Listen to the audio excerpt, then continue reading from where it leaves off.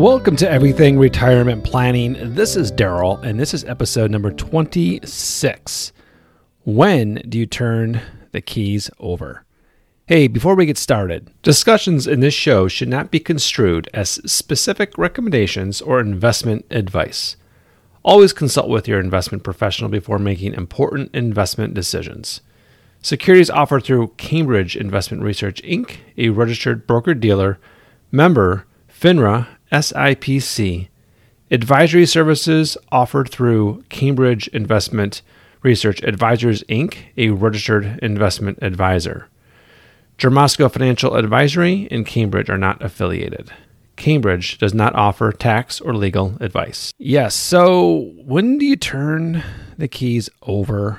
And this expression can be taken a few different ways, but what I'm talking about here is this could be you yourself as a listener, or just as a listener thinking of, this could be my parents or my in-laws or just a neighbor or anybody, or just a family friend or an extension of your family.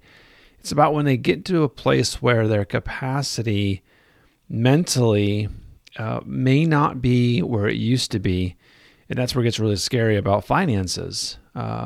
I have heard, and I actually didn't do this, it's just literally coming to my mind right now. I should have done a little bit of research on this, but maybe I'll do a whole nother episode. I did one back in the holidays here around, don't get scammed. But they target, right? The scammers, those people, the bad people out there will go after the elders because their mental capacity, they're forgetful, it's just not there. Their mental capacity has dropped. I mean, it's very normal. But in some people, it depends on their age, doesn't really matter, but it has dropped even more significantly. So that's what I'm talking about is like, when do you get to that point where you turn the keys over and let somebody else do the driving, taking care of the day-to-day of the finances. And when I'm talking about finances, like paying the bills, right? There's people out there that are 80, 90, and 70s, at any age, still have bills, right? They got to either pay their rent or they have to, even if their home is paid off, they have to make sure they're paying, homeowners insurance or property taxes.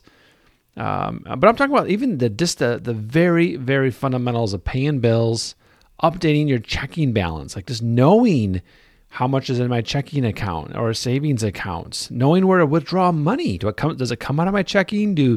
Is there another account that feeds into my checking, and my checking's a day-to-day where I go shopping and put gas in the car, those kinds of things. Paying a credit card. Do you even have a credit card, right? How many financial institutions does this person deal with monthly, and understanding where all this is and the balances and the obligations and liabilities? How about loans? All right, if there's still existing loans out there, even if it's, say, personal loan or a friend loan or something along those matters, it can get very overwhelming for us that consider ourselves to be full capacity and sharp. Now imagine, an elder parent that just is hard to keep their mind and their arms around all this stuff. So there's a lot of little moving pieces, and it can get very, very heavy and messy very, very quickly. So when our minds start slowing down, we can forget passwords.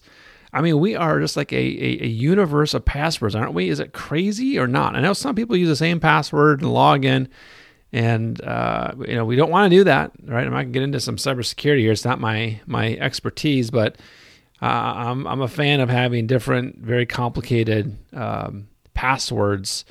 Anyways, passwords are hard to remember. So imagine someone, once again, when their mind starts slowing down, they need to get online to maybe transfer something, and they can't remember their password. They can't remember where they put their password. Extremely frustrating, right? Very, very frustrating for them.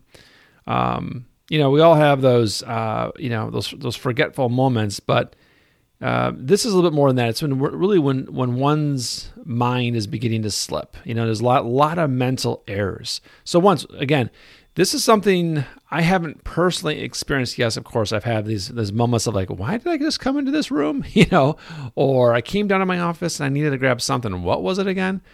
Yes, I mean, those have been happening for years. I just, because we got so much on our minds. But I'm talking about, more mental stuff. So the point is sometimes we can't see it, right? Because we're in it. So it's more seeing it in other people, right? But maybe you're kind of concerned yourself. Maybe you're like, I am forgetting a lot of this stuff. I can't remember passwords. And what happens is you might notice that yourself or how other people are handling money, they might have a lot of anxiety over money because, like I said, everything I just said prior here, there's just a lot going on, and it creates anxiety. It creates stress. So that's something, if you can see it within yourself, okay, but also just noticing it with people that are within your family or whatever, that are elderly, and start looking, and then I'll talk about what we need to do. But that's the first thing is awareness. So, and I just wanted to make a comment here, as I just kind of jokingly said, I go to my office, and what did I come in here for? Or open a refrigerator, and what am I looking for? I mean, we all have those moments, harmless, quote unquote senior moments. But we're really looking for, truly needing to turn our finances over. So they're not just kind of like harmless here. It's something that's a little bit more than that, right? So things to keep in mind is obviously reduced memory and attention. So, like I said, if I'm talking to somebody that has this issue, they may not even notice it. It just kind of depends on where they are. Maybe they're starting to like, maybe not today, but maybe I need to start getting a game plan for in the future. And the future may not be like, it might only be a year from now or 2 years from now, so getting that set up to like, who would I turn this over to and help, who can I trust and who can help me here? Problems with adding and dealing with numbers. So once again, this is what you need to keep in mind, either for yourself or you're observing another, loved one. Is number one is they have reduced memory and attention, right? So they can't really focus, tend to forget things a lot.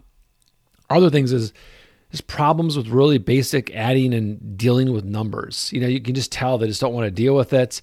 They might complain about passwords. They might just, once again, that attention to look at the details of a checkbook or just any conversation. And maybe if you're kind of wondering, you can probe a little bit and ask them, what's behind. You seem to be, getting a little I wasn't say bent out of shape, but a little overwhelmed, or you seem to be affected by this, and maybe they can say things like, I just, the numbers, or they might say something about their memory or their attention. Also, just in regards to their risk level, it might sway. They're not able to even really manage their risk, so they don't really know what that even looks like, or they're kind of in a place where they fear everything. They're very, very fearful of risk as well. So these things are just, you want to be mindful of, pay attention to. I'm really thinking more of like the Gen Xers out there that are, mid 50s now, and their parents are probably going to be in their 80s. It's definitely them paying attention to their parents and asking, and just being, asking these questions or being mindful of how they're handling things, so you might have to probe a little bit, because it might not be something you talk about with them. You may not talk about their day-to-day finances, or how is paying the bills, and especially the 80-year-old and plus. Some might be savvy and have things set up where it's electronically done. The transfers are being done. It's all automated. Some are still very old school, and they're writing checks. They're writing checks and going to the mailbox and doing a snail mail and paying their bills that way.